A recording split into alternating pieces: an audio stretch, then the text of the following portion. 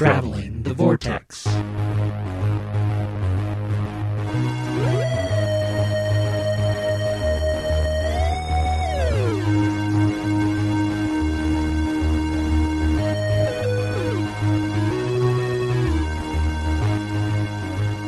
We've joined the Doctor as he travels the vortex and arrive at episode number 322.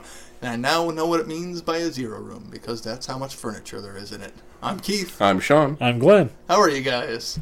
I'm well, since I'm apparently the one that has to start that every week. I'm weary. You're weary? Why are you Why weary? are you weary? It's been a long week this week. Weary means what I think it means. Weary? Well, the Weary? weird doesn't mean what he thinks it means. Weary. Yeah. Weary to me is cautious or trepidatious or... No, it's like tired but not sleepy. Feeling or showing tiredness, especially as a see, I result told of you I didn't excessive know- exertion or lack of sleep. I told you I did not know As what an weary adjective, as a verb, it's caused to become tired. meant. Huh. It's Using like- weary wrong all these years. Actually, I don't think I I think used you're thinking weary. of wary.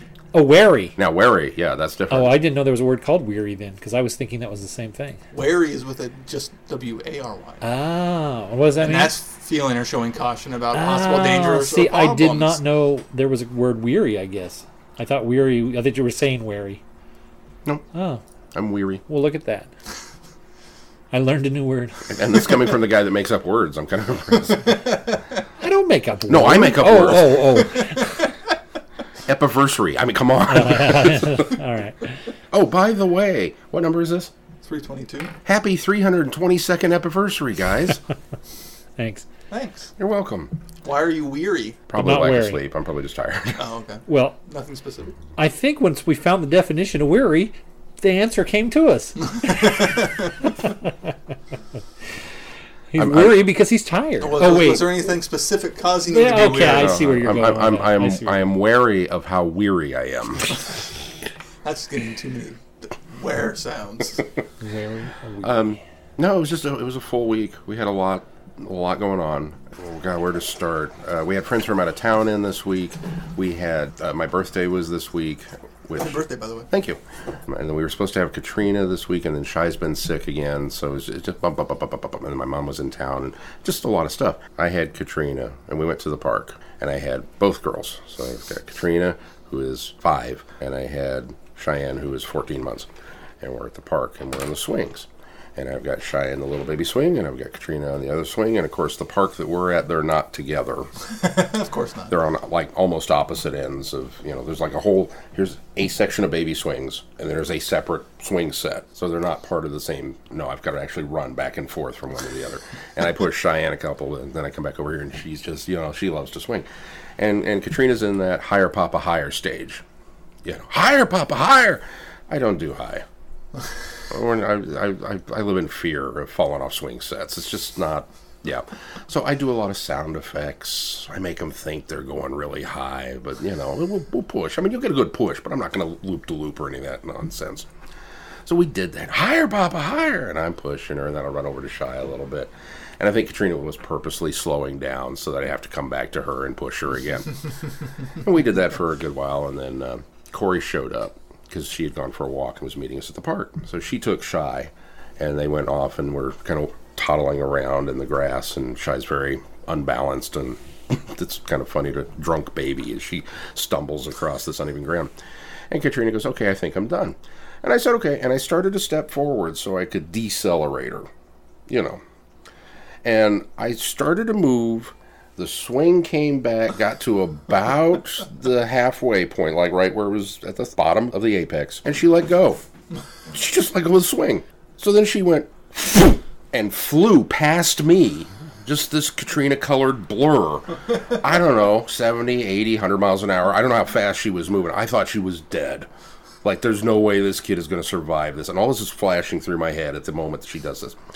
And I turn as she flies past, and she hits the edge of the wood chips on her head, tumbles, winds up in the grass, completely spread eagle sprawled out, sits up and looks at me. And the initial reaction was, from her point of view, I can't believe that just happened. That's the reaction that's on her face, which instantly changed to, blah! So I nearly killed my granddaughter. So I go running over, and I'm holding her, and she's screaming, because she's, it scared her to death, scared me to death. I'm still not, I'm gun shy. I can't drive by parks anymore. And, I'm holding her. Shy. And I hear Corey from the other side of the park.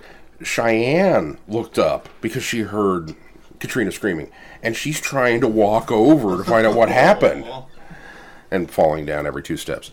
And Katrina's sobbing, and saying, "You're okay, you're okay, you're okay. Let me look at your bones. Is everything, is anything hanging out? Are you okay? You're fine."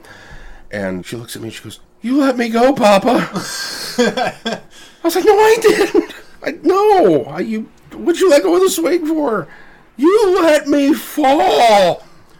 Great, So she looks like she played in a fireplace. She's got little scuff marks all over her, like face and arms and everything. Just little black streaks that may have been from breaking the sound barrier. I'm not really sure. She had one boo-boo, a little tiny scab right here. Not like road pavement, not like I had a skateboarding accident. Just one little boop on her elbow. And we got her cleaned up, and I was like, "Are you all right? Is everything, you feel okay?" And she kept holding her arm like this. "I'll put your arm down. Let me make sure that you can bend it. Nothing's broken. Are you everything okay? Can I go on the slide now?" "Yeah, you're fine. You can go on the slide." So she went on the slide a couple times, and then we got back in the car to go home, and she goes, "I want Mommy." Aww. And I'm like, "Okay, do you want to maybe go and we'll get a Band-Aid at the house, and you can kind of see how you feel?" "Okay." We got the Band-Aid and put it on her. "I want Mommy." I was like, "All right." So I called Sam, and I was like, "Yeah, we're coming home." She didn't come back the rest of the weekend. Oh. So now I'm like, okay. You betrayed her trust. I did, apparently. Yeah. Worst papa ever. So then Mel came home and was like, "Where are the kids?" I was like, "Cheyenne's in bed and Katrina's at home." "What'd you do?" "Why is it automatically my fault?" "I didn't do anything. She let go of the swing." No. So yeah, I almost killed her. You had a very eventful week. It won't be the first time. Or it won't be the Oh last no, time. it's not. It's already not the first time. Yeah, the first time she was, I don't know, she was in that, I don't even remember how old. She was in that protoplasm sac stage where she just kind of hadn't have any bones yet and just kind of laid there. The potato stage. And she was on the couch with me, and she kind of kept sinking down into the cushions on one side. So, I did what anybody do. You grab them by the arms and you pull them up and set them up. And I went to do this, and I dislocated her shoulder. It popped all the way out of the joint. She started crying. I was like, "Oh, I broke the baby." I remember that. I felt so bad. I haven't felt that bad since now. So this weekend I feel equally as bad as I did then. Same arm. Yeah, actually. Stay away from that arm. Stay on the other side of her body. Yeah, same. Yeah. So that happened. We watched Passengers. How was that? I really enjoyed it. First of all, it's a beautiful movie. It's very pretty. Beautiful cinematography and great effects and well done. The story is entertaining and good, and there are probably a couple of physics things that wouldn't actually work the way they're portrayed in the movie. But by the time those things cropped up, I was invested, so I didn't really care. Oh. So I think that says something for it, because I'm the first guy to go, "It wouldn't work with it." I watched half of Cleopatra while I was home with Shy. The Elizabeth Taylor one, which I've never seen. So I said, "I'm going to knock out a classic I've never seen." "No, you're going to watch half of a movie." It's a long movie. It's a long movie. I mean, I'm like an hour and a half into it. I'm only at the halfway stage. It's a good movie, but it's long. It's good. Yeah. And anytime I watch old movies, I just marvel at the fact that they got made. Look at the number of people that are in this, and the costumes and the sets. The scope of the visuals in that, too. I'm always wowed by that, just knowing what the time period it's made, It blows me away. It's super impressive for all that. We went and saw Beauty and the Beast. So did we. What'd you guys think? We enjoyed it. We enjoyed it a lot. So did we. The animated still more dear to my heart, but this was a good adaptation. Mm-hmm. Watching it embellishes a little bit at the beginning, but it's almost beat for beat, the animated film. And going through my head as that whole, you're either darned if you do or you're darned if you don't with this type of film, because so many people have berated past Disney live-action films based on animated works because they didn't stay true enough to the original work that Disney did. And some people have been upset because they stayed too true to the Disney. So you've got to, it's a catch-22. my problem with this originally when I started watching this was it was almost beat for beat the same movie, and I thought, well, now you're just doing it to say you can do it in live action. You know, if you're going to do the same movie in live action, what's the point? But as the movie moves on and embellishes and expands on our characters and it kind of grows things out and does some neat little changes, then I got over that immediately and was And they actually added some- quite grateful that there was a lot of the same stuff in it. And added some extra songs. Yeah, there's a 3 new songs in there. Yeah. That's what Mel was doing while I was killing the granddaughter. Is she took Jessie out for her birthday, and they went and saw Beauty and the Beast, and Mel did not like it. Really? Yeah, she was very frustrated. She came home all her face stewing. And I'm I like, don't "What?" like the look of the Beast. She hated It was that. okay, but I mean, I should say, I didn't hate it, but that could have been better. That could have. She been said better. the big thing for her was the horns were facing the wrong direction, and she wanted to Yeah. pull a Hellboy Well, they're and longer. saw them off. They're longer. Yeah, they're a lot longer. But I thought the cast But I was was prepared phenomenal. for that because I saw Yeah. all the trailers, so I was actually. Yeah. The casting was. I didn't think I would like the intricate designs of like Lumiere and Cogsworth, That's what I really liked about but it. they wound up looking really well. And as odd as it sounds, they weren't going to do it with the accents, so it was one thing that made it feel more French Yeah, because it had a very French flair to the design of the, yeah, because all the accents are English. except for Lumiere, of Or, course. yeah, British. Yeah, Lumiere does do French. Yes, He's like the only actual Frenchman in the entire movie. yeah. Well, and he's Ian McKellen. yeah, so he's No, not really yeah, French. he is. No, Ewan McGregor. Ewan Oh, McGregor. Ewan McGregor Yeah. is Lumiere. Ian McKellen Cogsworth is is- And he yeah. is wonderful as Cogsworth. Yeah. He's really a shining Well, spot. I even in the thought movie. Emma Watson was She fantastic. did really good. Emma Thompson was fantastic as Mrs. She did Potts. great too. And yeah, Emma Watson. Emma Watson was. I loved her as Belle. She was the best part of the That movie. in my was opinion. Sarah's weak part. Really, I Yeah, thought she thought now, her singing didn't quite do it. what Mel That's said. that's where it doesn't quite meet the mark. But as far as the portrayal of Belle, I would it agree, was stellar. Stellar portrayal. And Luke Evans as Gaston was phenomenal. Yeah. He stole every single scene he was in. And you don't see David from Legion at No. all. At all. Oh no, I guessed on. I'm sorry, Beast. That's who he plays. Yeah, that's who Beast I'm sorry. is, yeah. I thought I heard that and I thought Beast. Yes, no. The scene stealer is Gaston. And all the big hubbub of LeFleur, it was subtext. Just like it was subtext in the first film, in the animated film. You can extrapolate that if you wanted to or not. There was like maybe one moment in the new live action one that would go, oh, okay, and that was it. Had they not come out, had they not come out and said, made a big deal out of it, I wouldn't have noticed it at all. I disagree. I think that it wasn't overt, but No. it was not subversive either. It was at the right level. I don't have a problem at all with LeFou being homosexual. Not No. one bit. I don't have a problem with that. I wasn't going to boycott the movie for it. It's Well, fine. The articles and everything made it sound like it was going to be some huge big plot Yeah, point that's in the just film. it. It's not Kind overt. of like when they On the announced other hand- Sulu. It was kind of like you're just making a mountain out of a molehill. Yeah, I think this one was much more organic, and maybe it's because, as Keith said in the animated film, there was almost that undertone anyway, which I don't think there was because I've recently watched that and didn't feel that LeFou was anywhere. He was infatuated with Gaston, Well, yeah. infatuated with him, but on a different level than this. That being said, again, it's not. It wasn't overt at all. It No, was. no, it it was. wasn't. It was very organic, and I thought it was handled perfectly. But I'm with Keith. I don't think it was. It's not super noticeable. And if you'd never said it, I would have noticed it. But it wouldn't have been an issue either way. No, it really wouldn't have. It's still on my list. It's still something I want to see. I don't know if I'll go to the theater to see it, but I didn't know And if he's I was not going the to go to only the theater to character see in it it that's beforehand. So. homosexual. No. That I could thought make a was French done joke, great. but That was great. I started watching Iron Fist. that was I am 3 episodes in, and I'm enjoying it. Now, the 17% they said. it's not. That's what I think that I don't understand this problem that people on the internet have with Iron Fist. Now, it is not Jessica Jones, which I think still now is my favorite. It is not as good as even maybe Luke Cage, although Luke Cage is it's such a different style that because it took some bold choices, I think it might have been enjoyable on a different level for me. And it's not Daredevil. It's not in that same vein. But maybe people are just going it is expecting good. that vein. The problem is I think Netflix has set the bar very high for these ground level superheroes. And Iron Fist comes in just underneath that bar, for me. And so I don't understand why everybody's throwing so much shade at this. Now, again, I'm only 3 episodes in, so I don't know where they've gone with it.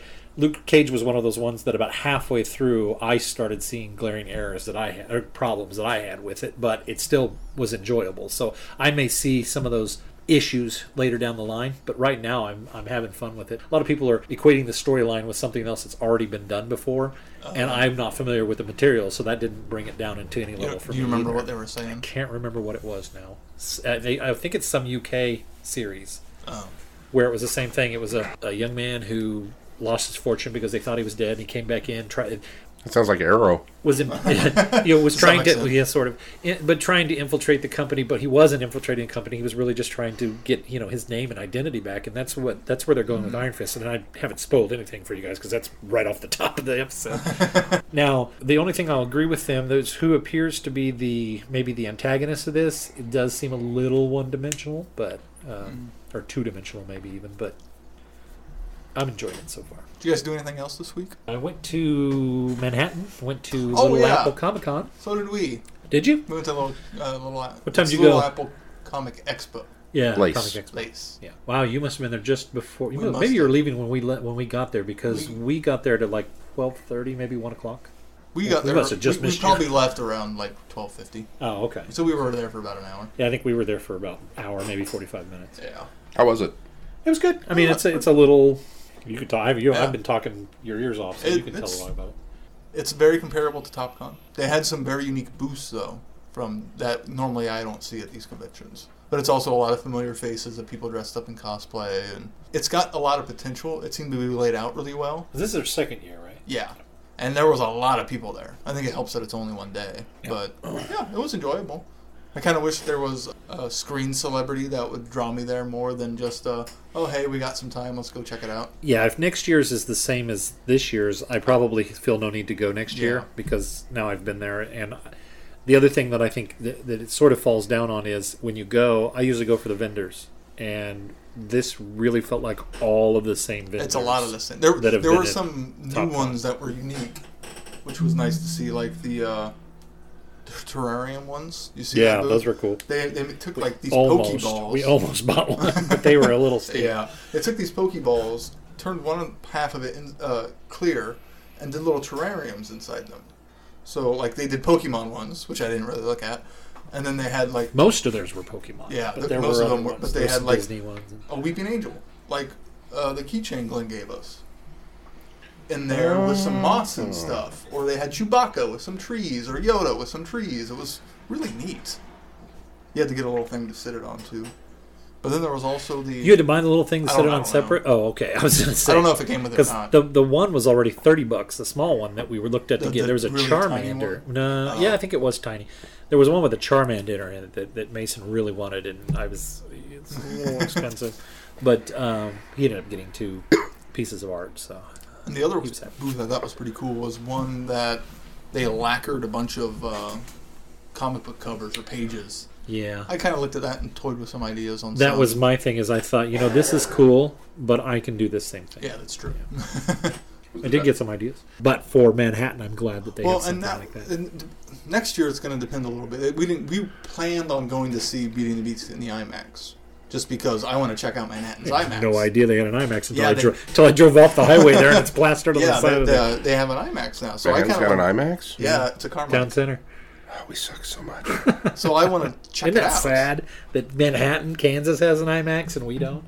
So next year, if there's a movie that we want to see, and I want to kind of, if I haven't checked that out in IMAX, we'll go back and then go maybe see a movie. We just didn't happen today this weekend.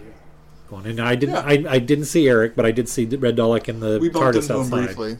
Sounds like he had a lot of car troubles, unfortunately. Yeah, on his way home apparently. And on his way there. Oh, he had trouble on the way there too. He, Oh my. he parked in the fire lane and unloaded, and then went back, and it wouldn't start. Oh no! So that was the start of his problem. It sounded like it was a battery problem. I think so. He got a battery replaced and said he got home. so. Okay, I didn't see that part. Yeah. Huh? I saw his post on Facebook like at 2 hours after he posted it. I would have been like, "I'll come help you" or something, because he was really close to town. Oh, is that right? Yeah, When they he was broke like on down? the other side of Topeka. Yeah.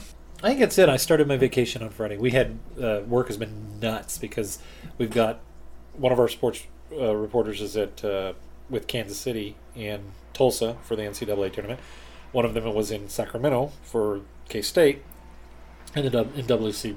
And then our sister station down in Wichita was also doing live shots because they're traveling with Wichita State, and so it's been a madhouse all week trying to get all the content in. And of course, when you don't have a sports department there, you have to fill that time too. So it's been major crazy, and I've been looking forward to my vacation. I'm off all next week. I've been so glad I'm not in news now that it's March Madness. Well, the sad thing is now 2 of those teams are out, so now we only have to be dealing with KU next week. And I don't know if KU won their game last night. I think they beat KU Iowa, did win right? tonight. So a trailer came out for Doctor Who Series 10. Oh, the Doctor Who trailer. Yeah. Not the Despicable Me 3. I was excited trailer. about the. I was actually just. The newest one where he meets his brother? The first one was kind of like, oh, okay, yeah. We're doing that again, okay. Yeah, and then this one came out, and I went, I'm so ready for a new one of these. What'd you guys think of the Series 10 trailer? That's pretty good. It's a good trailer. Gets me excited. Mondasian Cyberman front and center there. So Yeah. For a hot second. The very different looking Ice Warrior. yes, I forgot about that. It's like an yeah. Ice Warrior queen of some sort. Yeah, we'll see where they go with that. But Which, if that's the case, I was excited about Ice Warriors. I just, okay, cool. I like it when they bring back something different. I mean, we said, I'm tired of the Daleks. I'm kind of tired of Cybermen. Give me something a little different that you can chew on. And when you look at New Who, and our RTD started this, where, okay, the big bad of season 1 was the Daleks, the big bad of season 2 was the Daleks and the Cybermen, the big bad of 3 was the Master, the big bad of 4 was Davros. We kind of gotten into that bump. And we've brought everybody back. I mean, so many of them. We brought back the Silurians, we brought back the Sontarans. The Daleks and the Cybermen kind of continue, and the Master continue to be the big bad. You can only do that so many times before they've exhausted themselves. And, the fatigue sets in. And I kind of want some new villains. Now, we've got some great new villains. We've had the Silence, but they kind of petered out. We had the Weeping Angels, but they were so effective. It's diminishing returns now with every one of their stories that comes back on. So, you either have to really go and dig to find somebody surprising to pull out of mothballs and go, the Zygons are back. It's like, oh, okay, cool. Yeah. Or the Ice Warriors, and it's like, yeah. Or do a new villain. But if it's a Ice Warrior Queen, if that's an actual thing, and I don't know that it is. It's just like you said. It looks like a female Ice Warrior. It looks like a female Ice Warrior. The potential of that suddenly gets me even more excited than just having the Ice Warriors back. Yeah. Because the Ice Warriors, in all of their appearances to date, have pretty much been the same kind of Ice Warrior appearance. It's always an Ice Lord, and he's always angry and gloom and doom. But a queen could bring in a new dynamic. Yeah, it really could. The trailer makes it feel like Moffat is kind of throwing everything in that he can. Even down to the classic Sonic that he throws to Nardole. Did you guys catch that one? Mm-hmm. No, because Nardole was in it. And the more Nardole was in it, the more I realized I am not excited to have Nardole in it. But a classic Sonic. Okay, sure, yeah. Maybe Matt Lucas will win me over. I hope so. I hope so too, because I have reservations about him too. I like to have my rose-colored glasses on. Maybe not. Glenn, you want to comment at all? You're just. The trailer was exciting. It still feels a little stuffed with fan service for me, but I'm reserving judgment, and I like Nardole, so I'm excited to see him. But like a classic more Sonic. And more and more and more. Classic Sonic. Sorry. Well, we'll do fan service for you. Well, I saw that. Well, I saw that, and I kind of thought that was another. And maybe it's because we see a Dalek, we see the Mondasian Cyberman, we see the Ice Warrioress, we see we see all of that. It was already feeling very fan service. So I saw the classic Screwdriver, and I thought, okay, again, it's very surface level for me. That I'm like, I'll just see what happens. Yeah. Could be a great year, it could be a stinker year. I don't know. As we've learned from Suicide Squad, we can't trust anything by a trailer. That's true. Nope. I still keep seeing the Wonder Woman trailer and thinking, wow, that looks so good. Especially the new one. BBC Worldwide and Fathom Events have put out more details about the new series premiere, the pilot, that's going to be in theaters. And just to clarify, Class. And part of those details are the first episode of Class also. And there's a special featurette called Becoming the Companion, which fans will travel with new companion Pearl Mackie to the London stage through the doors of the TARDIS as she kind of learns her place in the role. Because she comes primarily from stage, right? I believe so. If you purchase your tickets through Atom Tickets, you get 3 free digital Doctor Who comics from Titan Comics. Woohoo. And those tickets are $16.38. Pounds? Dollars. Dollars. This is U.S. theaters. U.S. theaters, okay. Which I'm kind of glad they added Class, the first episode of Class. Even though I've seen it, it makes the money to go see a Fathom event, at least I'm not just getting an hour of programming and 15 minutes extra. Let me put my dad hat on. I'm going to take my 8-year-old child to see Doctor Who. Yeah, a family-geared, family-oriented show that I have no problem showing to my 8-year-old child. And now I'm going to have to leave because I don't want him watching the first episode of a decidedly young adult and maybe even very old young adult themed episode of a show that he has no business watching. That's a good point. I think that was a stupid move on BBC's part, BBC America, whoever's I agree. in charge of this. I agree Terrible that I like idea. the idea of giving me additional content. Yes. I 100% disagree that Class was the content to pair up with it. Class might not have been the right And if content, Doctor but Who- extending it out to at least 2 hours If to Doctor make it Who worth was a the money. different kind of show, geared towards a different kind of audience, I have no problem with it being Class because I didn't have a problem with it, and I'm with Sean. I appreciate giving me more content.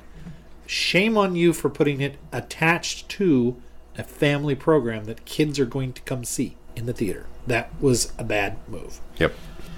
I hadn't thought of that aspect of it. Well, you don't have kids yet. Yet. Well, you have one. It's just not out here yet. And I have a 4-legged one. Who doesn't care? Right, well, you know. Look at all the things you have to worry about now. Yeah. So I can't take my 8-year-old to see Doctor Who in the theater, so they've lost a ticket that way, too. I wonder if they've monitored somehow kind of the general age group of people going to the theaters to see it anyways. And that's why they decided. Because it was already an older crowd.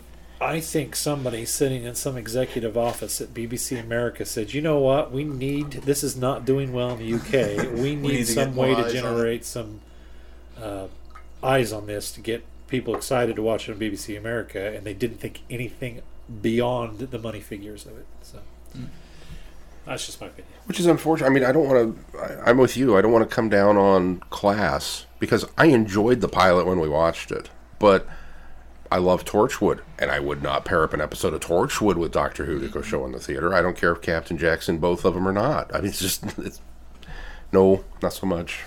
Not today. Let's move on to feedback. Our feedback this week comes from Ben. Ben writes, I'm droning on again. Hey guys. Ben got a drone? Apparently. Let's find out. Sweet. This could be interesting. Sorry I've missed the last few weeks of the feedback. In the meantime, I've finished book 4 of A Song of Ice and Fire, A Feast for Crows. Also, I've read City of Death. I was going to read something else next, but no, you guys just had to mess with my schedule. After listening to the show yesterday, I agree with your assessments of it. City of Death has never been a favorite story of mine. I like it well enough, just not wowed by it really. Having said that, this book definitely moved it up a little for me, as it filled out the story fairly well. Also, on yesterday's show, you brought up Pirate Planet, also written by James Goss. I was a little apprehensive about this one, as I wasn't overly wowed by Goss's treatment of City of Death, despite the fact that it was good. I need not have worried. The Pirate Planet was awesome. It's always been a favorite of mine as the television series stands. The book added to it nicely. There are also some really nice bonus material at the end. I won't say much more as I know you're set to read it upon the US release. Moving on, Peter Davison's autobiography was next on my plate. I really enjoyed this one until the end. Peter had written a what I like, what I don't like list about convention goers. On the what I don't like list was anyone wearing a Fourth Doctor scarf. Now, not only do I own one, but I've worn it out and 2 conventions as well. I get that Tom Baker had a rep for being a bit prickly back in the day, but Peter hates those of us who are fans of Tom's portrayal of the Doctor. He kind of lost me there. Despite that, I really enjoyed the book. This is me, not him. I wonder if that part of the list was supposed to be a little tongue-in-cheek there, Ben. Having not read it in context, I don't know.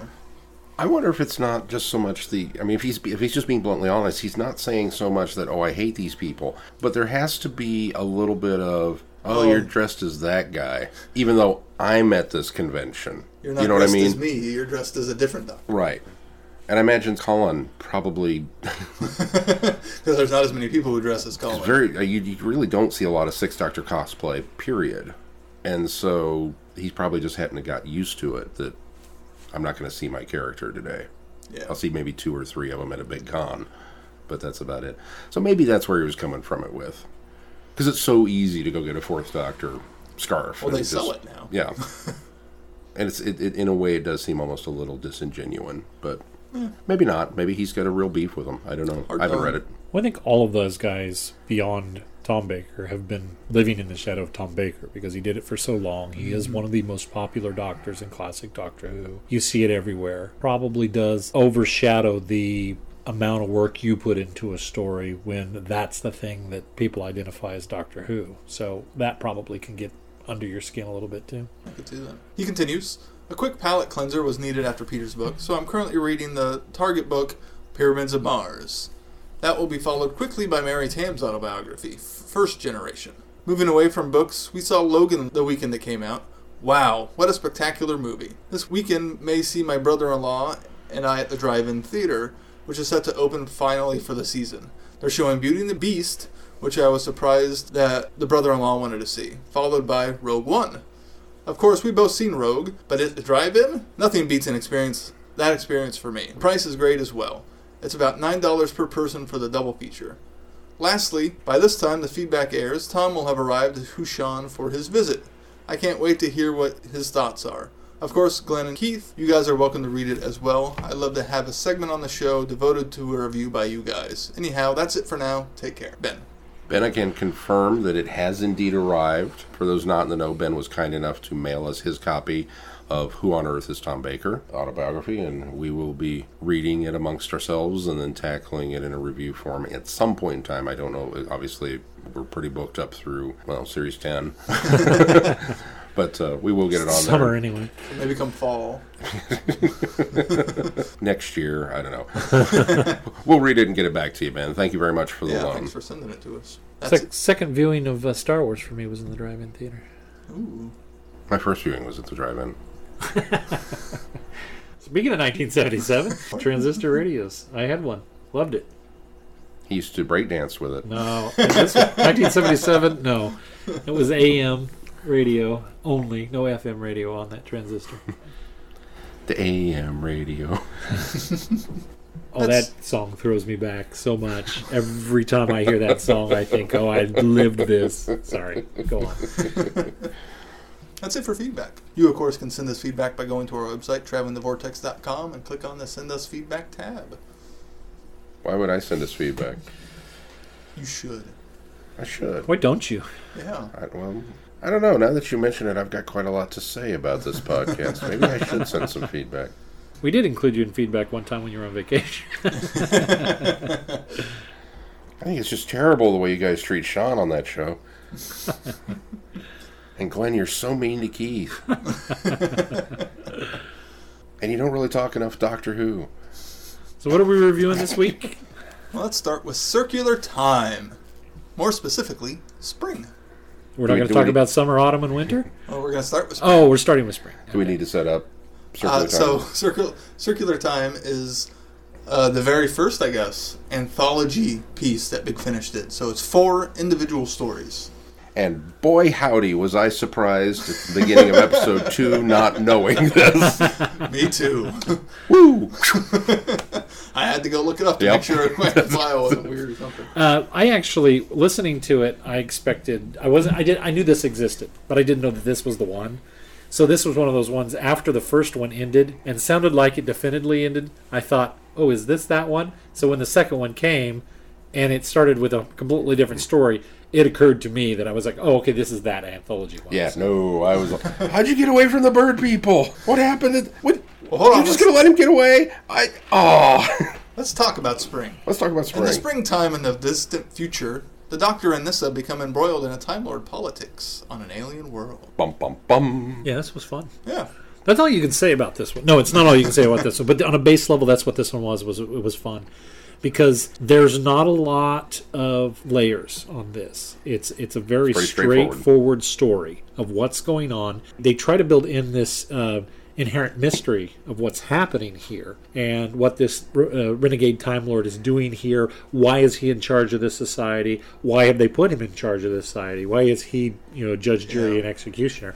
And you continue to go down this road of the Doctor in this conundrum of what to do. It's almost that, do you interfere with the Prime Directive or do you let it play out and hope for the best?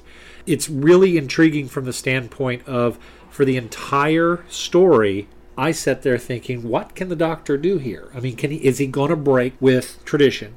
Or is he going to say, this is one of those things that is set and has to happen this way? This is how the society operates. Mm-hmm. And to do that little twist at the end, making you think that this Time Lord is ultimately a bad guy, and he's not. All his ploy, now it does further his own agenda, because I get the impression he wanted to become the hybrid species that he is. But on the flip side, he does it in a way that he turns their society around completely, and does it in a very plausible way to make it so they're not punishing others for the sins of their fathers. And so I like the way they've turned that. I kind of liked exploring this civilization, that the unique approach to punishment, at least unique to me, and the fact that they didn't just make them anthropomorphized birds. They actually kind of addressed the elephant in the room of the fact that they're actually evolved from avians and they're a bird kind and lost the power of flight and are looking to try to regain that. I thought all of that was very fascinating. I thought the ending was kind of... The twist of the end was neat, but not knowing we weren't continuing with this story, I felt like there's still more to be done there. It wasn't as resolved as I would have liked it to have been by the end of it. So when we did start episode 2 and it was completely different, I was really thrown, thinking, well, I guess they did get away, but I don't feel like that story resolved itself. I agree. I was having such a good time with that story because it was different. Even being just a straightforward thing, but we've got these bird people and we've got this very interesting society that was set up. The fact that it's straightforward, where would they go from there? I really wanted more of that. I enjoyed it. I mean, don't get me wrong. But, wow, I was like, oh, okay. No more bird people. It does put up an interesting... Something I've always kind of wondered is the Doctor's off days. Oh, yeah. Because we always see him win. We always see him defeat the monster and save the people and, blah, blah, blah, blah, blah, blah, blah. And I kind of wonder what happens on... Does he always get a win? Or does he have those days where he shows up to work and it's like, oh... You done screwed this up 6 ways from Sunday, Charlie. Yeah. I wonder what those days are like. And so this all of a sudden kind of went, oh, that's what these days are like. And those really quick adventures that I'm sure he has in between the big adventures of the television. One thing that I didn't capture, I kept trying to retcon it or fix it so that he was referring to his exile as, when he regenerates from the second Doctor into the third Doctor, he talks about this exile, being exiled from his people, and Nyssa tries to question him about it, and it's kind of pushed under the rug. But there's something in the dialogue that makes it sound like he was exiled before his first regeneration, and that he really didn't run, that he was exiled, and that he didn't run away, which I think doesn't quite work with the continuity now established, especially in the new series, cemented in the new series. Yeah. And I wasn't sure what to think of that, or just allow that to be a throwaway line. I think it was when I heard that, in my mind, the Doctor was obviously referring to the Trout and Pertwee exile. But because he didn't specify it, and they're just like, your exile, and because Nyssa only knows part of the story, and she's like, I thought you ran away. I didn't think you were exiled from your home planet, and he just doesn't correct her. Now, it could be that maybe they were going to set something up for an exploration down the road to kind of go, it's funny you mentioned that, because because it could have easily just been a quick line to throw in, well, that was later in my life. Yeah. That would have fixed it for me. I did initially run away. From the perspective of this was released in 2007. The new series had only been out 2 years, and they had not cemented the fact that there were only X amount of regenerations. We do know that Brain of Morbius has at one point sort of put out there the fact, and that's been retcon since, but has sort of put out there the fact that there were previous regenerations to the first Doctor as well. And it made me wonder, is because of when this was put out, they were still going on the assumption that Brain of Morbius does offer the possibility of previous regenerations. Because I think when Brain of Morbius was made, I think that was the purpose. I think it was purposefully put in there to say, this isn't the fourth Doctor. This is a number of in a line of doctors. I think that was purposefully done that way. We have since retconned and fixed it, I think, within continuity. But it makes me wonder as if when this came out, they were doing that. That's what I presumed, that they were saying, we're going to go with that Brain of Morbius theory that there were previous reincarnations, because I can't remember exactly how it's said, because what you're saying makes sense, but there's something that's said prior to that by Zero that makes it sound like you didn't run away. It was in exile after his first regeneration, making the first Doctor actually the second Doctor. So there's something in that subtext that they're talking about, because I wanted to make it fit as you are with that second Doctor into third Doctor regeneration. And that's still, headcanon-wise, is where I'm going to go with it, what you just said. But there's something else that was said by Zero that still made it sound like he was referring specifically to his leaving Gallifrey the first time. Morbius may have been attempting to inject additional lives into the video screen fight between Morbius and the Doctor. I very easily can go, no, those are Morbius's lives, not the Doctor's lives. And that's what fandom has come up with, which I'm fine with that. It just makes sense to me to do it that way. Following that up with Deadly Assassin and putting this 12 stamp on regenerations, they still would have had to have played ball with that idea. But that doesn't change the Morbius. The Morbius thing isn't changed until mid new series, where it's established where he's at in his regenerations. And the first time we see that the prologue of the movie mention the number 2? Yeah, I think it does. When he's talking? It might at that point. So, more importantly is the 5 Doctors when Herndl meets Davidson and says regeneration. 4th. Oh, so there are 5 of me now. Oh, he does say that. Yeah, that right there. That crystal clears everything from that point forward, backward. Right. Okay, that argument's done. Now, maybe that only came about because they thought, oh, well, people are confused by this. Well, I don't think they did. I don't think that was the reason for that. That was probably, in my opinion, that's purely accidental. Yeah, probably. But what it did is it was cemented probably more to cement him as the first Doctor to those who are familiar with William Hartnell. Most certainly. But I don't think they overthought things like that back then. Now we overanalyze and overthink it, and that's why specific numbers are put on, especially by Moffat, once we get to the move the goalpost era of, okay, well, we've already established this now. We need to fix that so that we can have... Anyway, we can speed up the process. I think it was just Nyssa going, this is a new piece of information for her, finding out the Doctor's a criminal. What? Because she's never viewed him that way. Yeah. That works for me. But it was a good story, and it was a lot of fun. Really enjoyable. And I wish there had been more of it, because I want more about the bird people. So apparently I want more about Zero. Based on a short story by Paul Cornell. Yeah. Right. Yeah. So maybe there's more to the story there. Keith, Imdb. TARDIS Wikia. TARDIS Wikia. We'll have to look that up and find out. Shall we move on to summer? Summer! During the stifling heat of a summer past, the Doctor and Nyssa suffer the vengeful wrath of Isaac Newton. Bum, bum, bum. Once I got over the initial, what the hell is going on? Where are the bird people? Oh, David Warner. So automatically it was awesome. I immediately heard David Warner. Him as Isaac Newton was fantastic. It just automatically skyrocketed up there.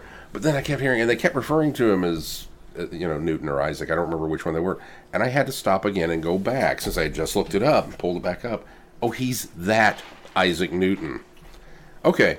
Just to make sure that I was in the right time frame, really. Because I didn't know that Isaac was a bit of a religious zealot. I didn't know that either. I did not know that. And I've done a lot of research on Isaac since I listened to the story and went, wow, this is really fascinating. So they took somebody... A lot of people were, though, back then. Well, yeah, that's true. I imagine you had to be in some regards. But they took this historical figure that, everybody knows and blemished the story with, knock me on the head. But then gave you this other bit of story made him probably even more brighter than he really was. Right. The fact that he was able to extrapolate just from this set of coins that they're time travelers. That was And then trying to brilliant how defuse that it the scene entire came time about. was so fantastic. Oh yeah, and every time that it seemed like they were going to go down a path to explain something, he would veer off and say, "Okay, but that doesn't answer this," and he would veer off again and say, "That doesn't answer that." And that was really cool. And this is continued astoundation of, wow, you're getting all of this? Really? And getting it right? Since you've done more research on Isaac Newton, I haven't. Was he prone to fits because of his genius? I know there's a lot of people in history that had conditions, and the reason that they've kind of come to the conclusion that a lot of these men had certain ailments or conditions or things like that is because their brains were above capacity to process sometimes the information that they were coming up with. In fact, I think that was one of the reasons why Albert Einstein napped all the time. It was the only way that he could slow his brain down. There are other instances, and I didn't know if this was he prone to fits? He was prone to fits. Yeah, I didn't get too far into that, but that's a true fact. I thought that was a nice little touch to illustrate the fact that because he was thinking this through so much, he was putting so much brain power and effort into this that it overwhelmed him, and I thought that was kind of neat. Well, and in a backward-looking process of this, it had a bit of Vincent and the Doctor aspect to it, and of that. That's another I thought of that when they talked about that. It was like, another one. oh yeah, just another person just like him. Who, Julius Caesar had it too. Yeah, yeah. that's why they called them Caesars. Oh wait, Caesars. The Spelled wrong. Yeah. I'm of course kidding. I did not mean that. but we can claim that. Somebody's going to come back and go, well, he really thinks that's where Caesars come from? He didn't know where he was. The guard is probably my favorite character in the just back and forth, grumble, grumble, grumble through the whole thing. But Better make sure it's not poison. Your wife made it. Still better make sure. That's the beauty of it is she's brought him dinner. This guy's finally going to eat. He's probably worked a 12-hour shift. He's tired. He's exhausted, but he's doing it all in service of the Lord. Not the Lord, like God, but Sir Isaac. Yeah. And he's loyal to Isaac. You can tell that he would do anything that this man wants. And his wife brings him a meal, and he's getting ready to eat it, and suddenly these strange people show up, and he's thrown into the thrust of being basically their guard and their guardian and making sure Feed that... them. And so he has to feed them. The only thing he's got is this food. So you feel bad for the guy. It's like, oh, now he has to give away the food that he was going to eat from his wife. And so to have him do that little turn of, well, I better try it first to make sure it's not poison. But your wife made that. I was like, this poor guy, this poor guard, Let me eat. who really wants to eat, is still going to just be, because he's loyal, he's going along with it, but he's devised maybe a slight plan to go and eat the dinner anyway himself. And then there's this other guard that's throwing a monkey wrench in it when he's saying, but your wife made that. I just thought that was brilliant. I liked this Yeah, one it was a lot. fun. It It was was a lot of Really fun. good. Really well written. Yeah. The dialogue is written so well, especially from Newton's point of view, from his perspective, from his delivery. It was so well done. And And I think it would have been hard to find anybody better than David Warner Oh, to yeah, play that absolutely. character. And then it also had some great humor with the Doctor trying to do magic to get out. Which he can pull over on the guards, but then when it comes to Newton, Oh, yeah. nope. No, he's too smart for that. Although Newton still continues to call him an alchemist. So he's at least on that level believes that alchemy could be possible, but he Yeah. realized that these are parlor tricks that are being performed on him. So I really like this one. Yeah, yeah, it was ditto. good. They're not a bad one in this bunch, but let's go on. Autumn. In the recent past, Nyssa spends a romantic golden autumn in an English village while the Doctor plays cricket. This one is still enjoyable, My least favorite. but it's my least favorite. Yep. Yep. I did not like Andrew at first. Nope. He was a huge jerk. Yep. Then he kind of grew on me a little bit, but not enough. That made me say, oh, I wish Nyssa would have stayed. It's one of those type of stories where I think you're meant to not like the character first, but I think you're eventually meant to warm up more so than you did to the character, because I actually really liked the guy. And at the end, I sort of kept looking for the turn of, well, I haven't created the villain for my piece yet. I haven't created the villain for my piece yet, because Nissa's off writing this story, which everybody's calling it a fantasy or, it's not a fantasy. So she's writing this story, which I thought was a cool parallel. This shows the downtime. This shows the time of Yeah. rest. This shows a different thing that we're used to in the exploits and the adventures of the Doctor. And the Doctor's playing cricket. He comes back and plays every season. Not every season, but he's come back for several Apparently a seasons. whole season. Yeah, well, Yeah. he's come back. This isn't his first season to play either. He's been back prior too as well. Although the club has somewhat changed now, and I think that I like how he goes from a area of comfort, a level of normalcy, to what he is used to is changing. And Inissa comes from a time of where her life is a bit unknown and chaotic to evolving into a normalcy. So kind of the diverting paths that are going different directions I thought was really, really clever. But I keep waiting for the shoe to drop on who the villain of this story that she's writing is going to have to be. And especially when she tells Andrew, you have given me the villain for my piece. I kind of wondered if he's the villain of the piece. And I still even got to that point because I wasn't expecting it as the literal villain. I thought it was still going to be metaphoric. Right.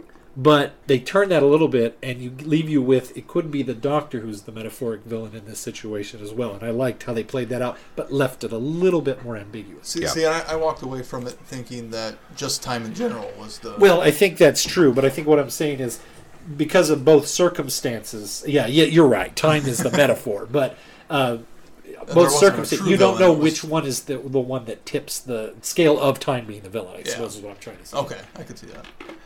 I think my only complaint with Andrew is I was really wanting something a little more epic romance. Because I kind of liked the idea of Nyssa having a fling, that she would get taught up. And of all of the characters, it wouldn't be Nyssa that would have an autumn romance. And I kind of wanted him to be a draw. I wanted him to be a magnet. I wanted him to be a powerful that might presence. Actually keep her to stay instead. Yeah, somewhere in time. I wanted a big...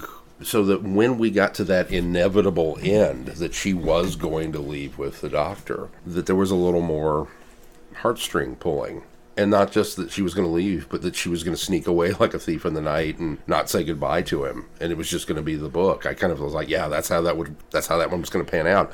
And we didn't quite get there because Andrew was, I think he was a little bit of a jerk. He was a little too forward and forceful at the beginning for my taste. But rude. I sort of liked it. A good number of men feel that that's attractive to women. And I think that was so in character. And maybe that's why I didn't like him. I thought he was rude too. I felt the exact same things you do.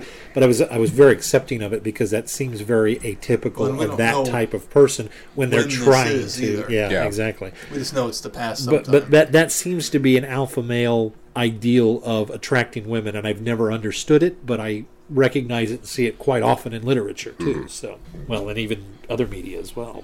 And maybe it was meant to be. I think they had to set it. I think they had to set at one point so that they could soften him enough, though, to make the character work. So. Yeah, it's kind of nice that it's just a pure historical. Nothing really fanciful happens. It's just kind of a straightforward love story between him and Nyssa, and then the Doctor playing cricket.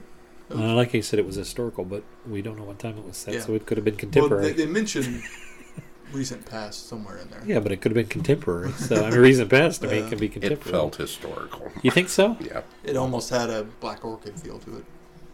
I don't know if I go quite that Not far back, but that type of story. Yeah. It felt. See, I could have seen this easily set in the 1980s. That's not really historical, but 1920s, that's not really even historical either. Maybe this is my rose-colored glasses coming out. On the Doctor's side of things, where he's encountering the prejudice, just kind of snide comments from teammates, that to me seems to make it dated. I have no basis for that, because obviously this is 2017 and we have huge amounts of racism and elitism and everything else isms going on right now. Maybe my rose-colored glasses just likes to think that we have set that back in the past and that we're beyond that, but obviously we're not. But even if it's not in the past, the fact that it is just a standard contemporary story without any aliens aside from the Doctor and Nyssa. No, I knew what you were implying. Yeah, I knew what you were implying. I just thought it was funny. You placed it historical. Yeah. To me, this could have been yesterday. Although you're right, it does say recent past. But it just feels old. It feels on Golden Pond, small town, a little slower. That's not on Golden Pond. Is set in the 1970s, 60s, 70s. I mean, come on. That's not historical either. Glenn, I hate to break this to you, but the 70s were 40 years ago. Maybe it's the closer you're born related to history, maybe it doesn't feel as historical. Because when you've been here so long, that was many years ago. Take it from somebody who had a birthday this week. From the 70s. Well, I got one coming up, and I'm a year older than you. I know. 44 trips around the sun. It's historical. I think as far as labeling historical, to me, it has to be at the very least 100 years or older. in order to be a historical. That's a prehistorical. Yeah, no lie. Winter. Many years after their travels together have ended, the two friends meet again in the strangest of circumstances. Bum, bum, bum. I really liked this one. I did too. I did I thought it too. was really cool to explore what the Doctor was going through while fighting off the Spectrox poisoning and kind of regeneration. And you even get to hear a little bit of him, of why he's seeing the companions float in front of him as he's regenerating. It really I hadn't helps. thought of that, but yeah, It that helps put all of that regeneration into context, and it helps forward put into context and the regeneration into 6 of partially why he's the way he is. And it brings up the thing about this story that angered me the most. It just made me so angry at Sean once again because of his incessant placing of where we have to watch the Trocken stories. Oh, yes! Or the New Beginning I stories. guess we can bring that up here because The there's so Watcher much is Trocken in stuff this. in it. And The Watcher, which I think is instrumental in, I'm going to say it right now, even though you haven't seen it, it's instrumental in Tom's I regeneration. know he's there. And it so heavily delves into that and actually kind of gives a little more credence to what we get from Logopolis, that it works on a much better level for me in retrospect of looking back on the Watcher within that particular story. I would agree with But that. again, we have done For Keith a me. disservice by this. I'm going to say it now. Idiotic reason why we haven't put these stories on the list. I think we But need to get him on there. we Sean. just I'm keep already doing getting, it. I'm getting all sorts He's of going spoilers. to know. He's going to know everything about those 3 stories by the time we're 'Cause done listening. Look to at all finish. the other Trocken references and discussions just in the 3 the- stories before this. Yes, this because there was a particular- lot of Trocken in all of this. This particular Even audio, Innocence of the Daleks. Yeah. this, Yeah, there's a lot more there too. this particular audio had a lot of Trocken in it, and the I whole just time, cackled when they started talking about the Watcher. the whole time I was going, ooh. But I completely agree. I think that it also puts in retrospective perspective of that visualization that he goes through and seeing the different companions in Caves of Adrozani, which fortunately we have done, Yes. and puts a lot of that in perspective, and had this whole inner monologue that's happening in this somewhat maybe lucid dream state. I think works really well and drives home. I think something that a lot of people at the time, I thought it was probably done from a clever gimmick perspective of doing the companions circulating. I think there might have been a nostalgic callback to the entire run of the Fifth Doctor. I think it was done for reasons that weren't necessary to the story. It's like the goodbye tour and Right. Yeah, Right. exactly. Yeah. And so by doing a piece like this, it lends a lot more to that within the continuity of the universe, and I think that worked really I well. think so too. Agree. And to have Chameleon be the hero in this one and give him a little more Yeah. something to do, because I mean that was, we've always bemoaned the fact, and it was just it's not their fault. It was a if it was anybody's fault, it was J&T for believing they could pull this Chameleon character off. But for having such that bookend character of he's there and then he's not, and in the middle he's somewhere wandering around the ship, and so to be able to give Chameleon maybe a little more what's the word I'm looking for? Not purpose, but retribution as far as a character's perspective. Not that he needed to have retribution, Well, because especially after all the stuff with the Master. right, exactly, and to Playing have fire. that, the fact that all of this is pre-programmed and he's the nexus of it. Yeah. One more jab at the Doctor, and then to give some credence to the fact that the Master comes in there in that visualization in Caves of Adrozani and saying, "No, Doctor, die!" Yeah. Which I've always thought was kind of a bit over the top and campy, but I've always accepted it. This even lends more credence Gives to it, that yeah. as well. So When did you guys realize this was happening during his regeneration? Because at the very beginning with Nyssa, I thought, oh, this is what Nissa's doing during the Five Doctors. Because there's that Five Doctors reference yeah, when she has that dream. yeah. And then it took me a little bit to realize, oh, that's when this is going on. It was quite late, but I didn't place Nyssa in that this was what was going. I didn't have that moment of, oh, this must be Nyssa and the Five Doctors, because I think she's part of the Five Companions Big Finish that one. they did is Yeah. what I think I went with that. Just thinking, oh yeah, because she had that experience with the Doctor. That being said, I didn't realize it was in the crux of the regeneration until much later in the audio when it's revealed that the wife was really Chameleon. That all of this is. Now I knew it was. picked it up a little earlier than I knew it had to have been happening within his mind. I thought maybe he was trapped somewhere and was needing to be rescued or something. But I didn't put it in the perspective. It was happening within that regeneration, Yeah, or that poisoning. Until it was revealed, I had no idea. He's stuck somewhere, and they've managed to get some sort of mental link that this is after she's left and is off on Terminus, and he's, off somewhere else with Perry. But, I don't know. I don't know what's happening. And then all of a sudden, it was like, oh, Yeah. okay. And of all the Doctors to be in this sort of situation, 5 I think fits the best in this cottage type lifestyle. Yeah. Also, what I like about it is the fact that not to shortchange Perry, but they had only, with the exception of Big Finish, well, expounding the universe. If you look at it from a pure television story, she had only had a couple of adventures with the Fifth Doctor before this happens. Yeah, this So- was her second. To be able to really pull back a companion that was there from the beginning and have that connection to the regeneration as well, I thought was cleverly done. Yeah. I really like that aspect, that it was Nyssa. Because I think what the story before that with the romance kind of delves into the type of relationship that Nyssa and the Fifth Doctor have. It's on a much different level than it is with Perry, with Tegan, with Turlough, with anybody with Adric, within the TARDIS at that time. I think he and Nyssa were probably the most compatible and probably the closest in a certain frame or reference. To have her be the one to help him through that, I thought that was a neat touch as well. I agree. It was a very nice sense of balance and symbolism and poignancy to it, that she was there at the beginning and that she would be there at the end.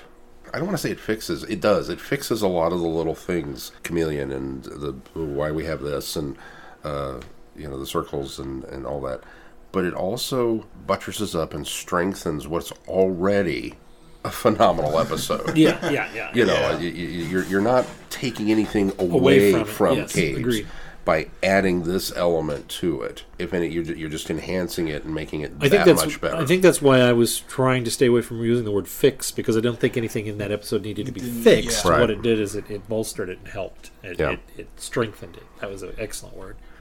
Anyway, all right. This is just my favorite one. Yeah, Did we do another one? Yes.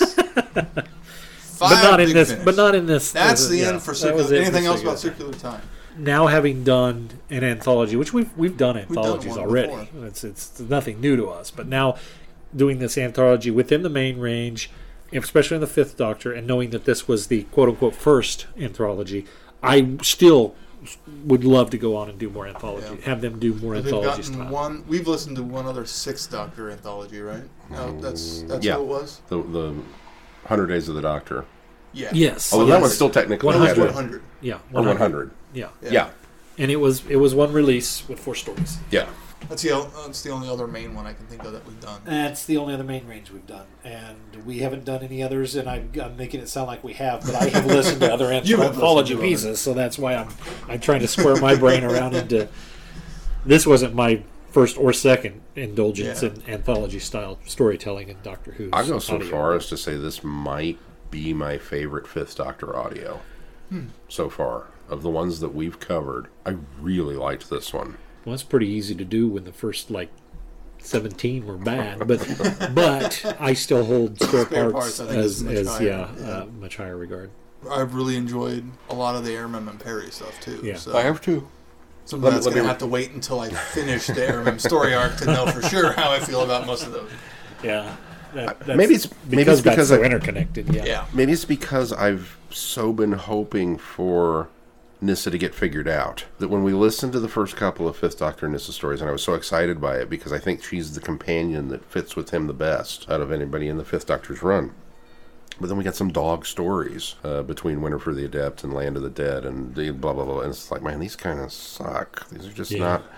they're not well told adventures, and so Nyssa's stuck in that continual not there yet. Well, and this audio does allow Nissa to do more and different things. Yeah. And it's one of those stories that, unlike the Perry and Aramem stories, you could probably just pop one in and listen to it once you finish the whole thing. But this is so much easier to just pop in and listen to without needing anything surrounding it in context. Same thing with kind of like the Charlie and the Divergent Universe stuff. You can't really... It's not as easy to just dive in there unless you're remembering everything that surrounded it really well. Exactly. It's a good standalone thing to... Because it's one of those things when you look back on the Divergent Universe stuff, there were some stories in that we gave raving reviews, but whenever you say Divergent Universe, I think, oh god, yeah, that time, because there were so many in there. And I think Nissa's section of Big Finish so far has been that same way for me. It's like, oh gosh, it's a Nissa story. Is this going to be and good? They focused so much on the Perry and Aramem, we haven't gotten a lot of Nissa since the initial batch. Right. Well, that's because we're doing it in a narrative the way we're doing it, too. Because we would have gotten a lot more Nissa before we got the Perry and Aramem stuff, I think, had we been doing it kind of non-linearly. Oh, really? Yeah. Okay. Well, I mean, this is number 91. Yeah. So that kind of tells you, because we're, for the most part, doing these chronologically. Well, the Perry and Aramem, you're right. So they have stepped away from the Nissa stuff first. Let me rephrase. We're not doing them chronologically. We're kind of doing them numerically. We're doing them in release order. In release order, to the best of our ability. At least per doctor. Right. Yeah. But it's also been... For the silly reasons that we're holding on to Traken, not that I've been holding on to the Nissa stories, but because we've had so much Perry and Aramem. Because she has so much, for lack of a better word, Traken baggage. Well, she definitely does. I cringe a little bit every time I put one on the schedule, just because we haven't got to it yet. But because there's been so much Perry and Aramem, that's the whole reason I put this one on the schedule, was like, I'm in the mood for some Nissa. So we watched Time Flight for Friday Night Who, and we get these for this, and I've got a whole weekend of Nissa, and it was kind of joyous. And then Traken showed up. A random landing in London and the trip to the Savoy Hotel yield unexpected results for the Fifth Doctor. Tea scones and an American general who knows far too much, and the threat of a Dalek invasion of Earth. Meanwhile, the Doctor's companion Nissa is in Rhodes during the time of the Crusades, where her position proves to be distinctly precarious. It seems the Doctor's deadliest foes have woven a tangled web indeed. In order to defeat them, he must cross the forbidden barriers of time and walk into the very center of their latest, most outlandish scheme of conquest. I'm a bit on the fence with this one. There are parts of it that I liked, and there are parts of it that I didn't like. I kind of liked that it wound up being a big, crowded TARDIS. I just didn't like some of the characters that were in the TARDIS. It felt almost comic book-esque to me. That's the problem. It's not that I didn't like the characters. I didn't like the caricatures. Yeah. That's, I think, where that Marbury falls was down. fine.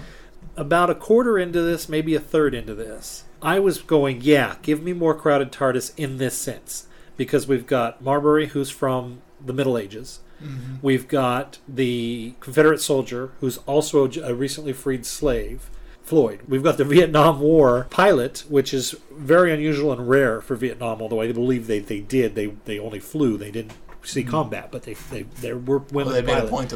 There were female pilots in the Vietnam War. Because I didn't believe it until I went and looked. And these characters were great. And then the young prodigy from a contemporary future of Earth, Wilton. Yeah. And so... And Nissa, who's not from this planet at all. And the fact that... So I'm enjoying this cocktail of characters. And the fact that, for the most part, Mulberry, Floyd, and Alice are Nissa's companions. Yeah. Not really the Doctor's companions. It really is. Which was a really nice dynamic and putting her almost at level footing with the Doctor. Agreed. I love Marble. And Floyd comes on board, and I love the idea of the character. I love you don't have history as a hindsight into your worldview. You have the perspective that you've come from. You're a freed slave, somewhat, but you're fighting for the Confederacy because that's among the conditions of your freedom, is the fact that you're fighting for the South. And you have been led to believe a certain worldview. Yeah. Even down to when they're watching the total beatdown of Union soldiers in that trap in the crater, and he just starts doing the war cry, the whooping rebel cry, and that was a great characterization. Don't get me wrong, you don't like that because from where we know the perspective of history, you don't like it, but it's a great characterization. It's a great way to delve into it, and then even more so to put a character who isn't very bright and develop into a character that really kind of solves a lot of the little mysteries in there when he realizes that Three Blind Mice is a riddle that they're trying to communicate. To give him those nuggets, that was great. Mm-hmm. Then when Alice comes along, now obviously she came along before that, but when Alice comes along, I think another great representation of a character. But then this is where I run into a problem, because while Floyd was a bit of a caricature of that type of character, of that soldier, Alice becomes Ethel Merman on steroids. I could not stand And her. I didn't like it Alice. was very, Or the story. very, very much over the top. Now, this is coming from a perspective of, I presume that this woman was probably a British actress. I didn't look into it.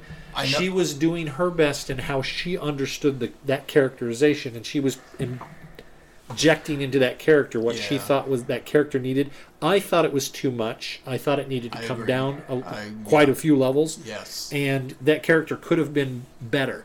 The problem that I have with it is, now, not only have we established that females were pilots in Vietnam, which is admirable to me, that they were at least at that level being able to have that sort of involvement.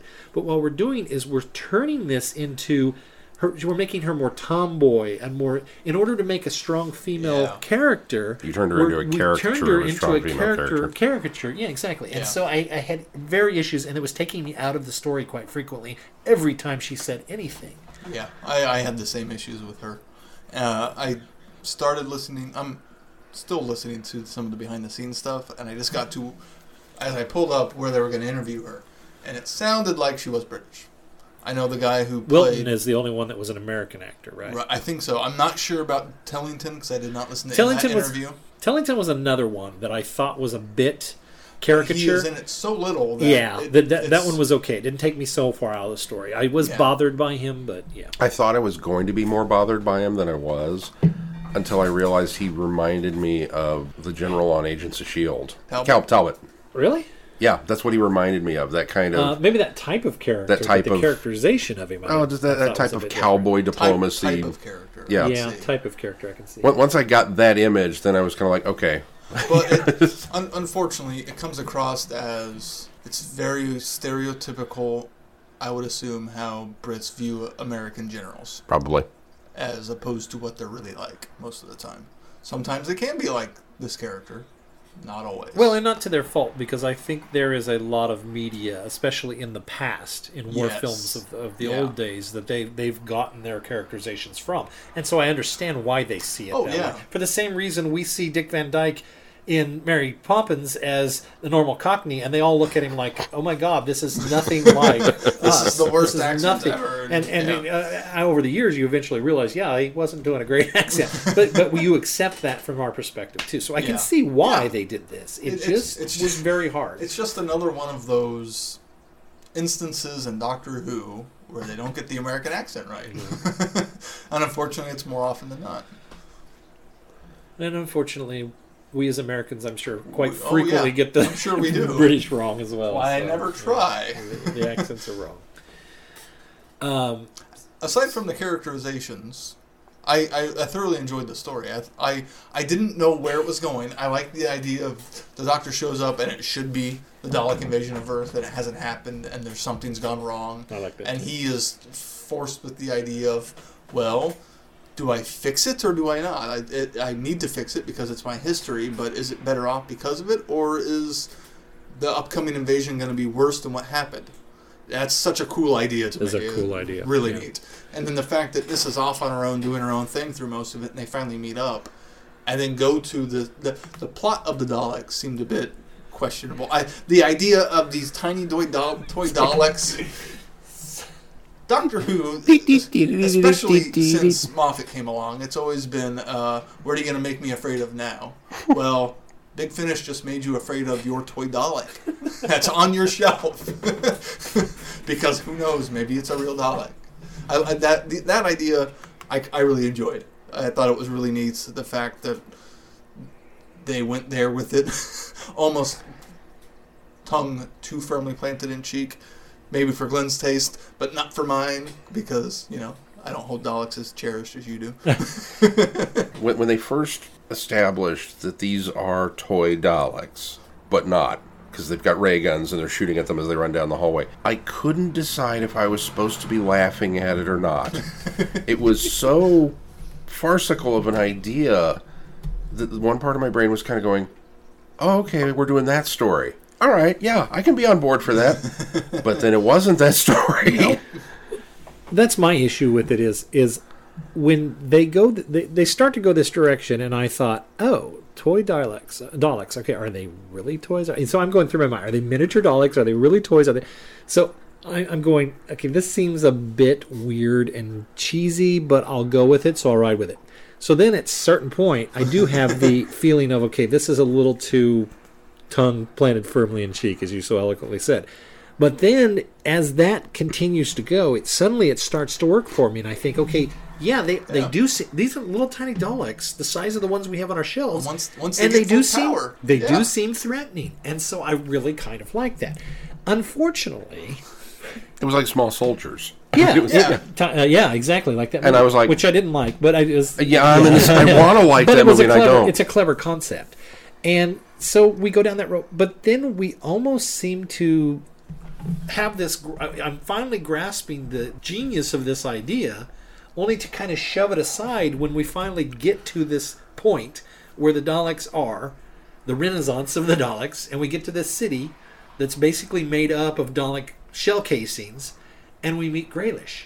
And we've changed kind of the concept to start. Now, the nano... I think part of their plot, I think, is really clever, and part of it is like, I don't know if it quite works. That's where I'm at. And I'm so on the fence on...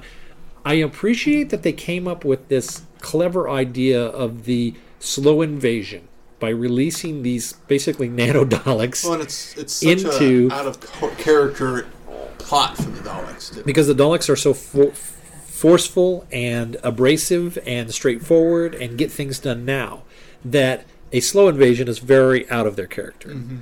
So I appreciated the new approach to it. Right, I'm the same way. But the resolution, well, not even necessarily the resolution, just I like the resolution of how the Doctor fixes them. The fact that I'm just not going to take off. Yes, that's good. Fantastic. That's well done. Then the use of the HADs so he doesn't actually land. I like a lot. And then Mulberry's sacrifice to get rid of the crates. Which is great. Yeah. It's just... And then the Graylish, I like what the Doctor does by making him think about why his purpose and where he's come from. But that idea feels used now, and I want you to be able to explain to me why I think that feels used. I think it feels used because it's the new series stuff. It's evolution. It's a little bit of evolution. Victory. It's not so much victory. Or not victory. I'm sorry. Asylum. Yes. Okay, that is why. Then that makes sense. Where was the other one? We saw them later with the eye stalks coming out of their heads. Magician's Apprentice. Yes, yeah. Magician's Apprentice. That stuff. Is that why it feels so used to me? That's why it feels used. Is because this, from our perspective, this is not the first time they've tried to make a bipedal new version of Dalek that kind of is in disguise, but not really, sort of thing. I think that's why. Okay. I wasn't surprised. Granted, it was Nick. I could hear Nick Briggs' voice, so I knew he was some form of Dalek. Oh, I didn't notice that. Yeah. Okay, well that's kind of cool. Because the third volume of War Doctor, there's a Dalek that has a much deeper register, and you hear more of Nick's normal voice with the effect. So you were hearing it in Graylish. He had the same effects, the same sound of Graylish. So that surprise wasn't there for me.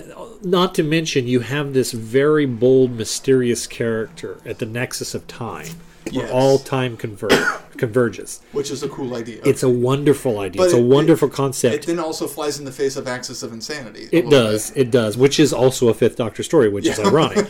But we have this, and so we've given me this nice little bubble of, ooh, what is this? What is this new being? What is this new character? Oh, it's a Dalek. Yeah. Who was it? Shouldn't there normally be someone there guarding that time space? You would think so. There's just a lot. It doesn't fly in the face squarely because the Nexus is the discarded timeline. Yeah, that's the Axis. But you're right. You kind of have to. Because he references that sort of thing too. Exactly, and that's why I think we've got the Graylish, which is going to be this very interesting character of, okay, now we have a different element in the crossroads, or the well, yeah, the crossroads of time. They're not even crossroads because it's kind of the one point where all Yeah. time meets. Only to have it be a Dalek. It's just that was Well, that was a letdown. Some of it was frustrating in the fact that it took so long to get to that point. Yes. Yeah, these characters were kind of interesting and nice to have, but so much time in the Zero Room and all this other stuff where there's Daleks in the title, and it takes almost till episode 4 till we get to True Daleks. I mean, come on, get us there. Get there. There's so much setup that by the time you get to the resolution or the plot, it's disappointing because I almost felt like it. I rarely say this, but it almost felt like it needed more story to flesh out what the Daleks were really doing. I think it needed more Dalek. Or something. Same amount of story, more Dalek. It felt like there should have been much more going on than there was. Because you spend 3 stories Wondering leading up what to the only effect is that Graylish brought him there. Yeah. And then the nugget is dropped that no, it was the Daleks that brought Yeah. him there. So it's like it's almost a waste of 3 stories. It really is. To some extent, it feels like padding. Yeah, to it does another feel like extent, padding. it feels like There's not enough they there. didn't. It's the same. Yeah, it's frustrating because there's a lot to like in it. It's just these other aspects drag it down.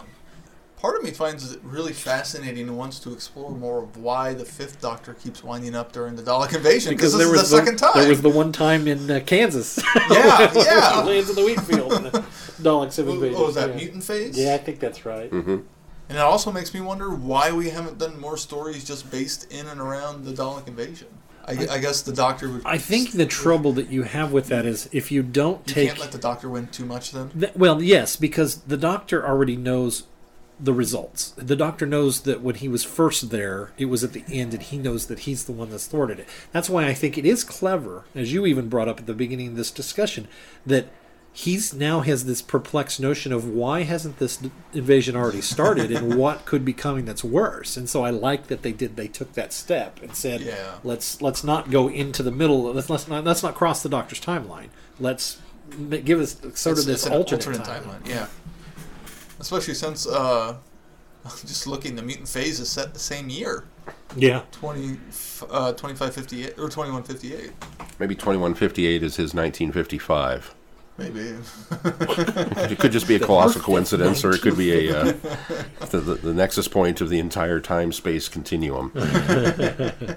I keep struggling to bring it back to the good things that I saw in it because, like I say, I was all on board for more characters of different type. That's what I really liked about this. Unfortunately, they become caricatures of different type, so that's where it fell down there. Mostly with Alice for me.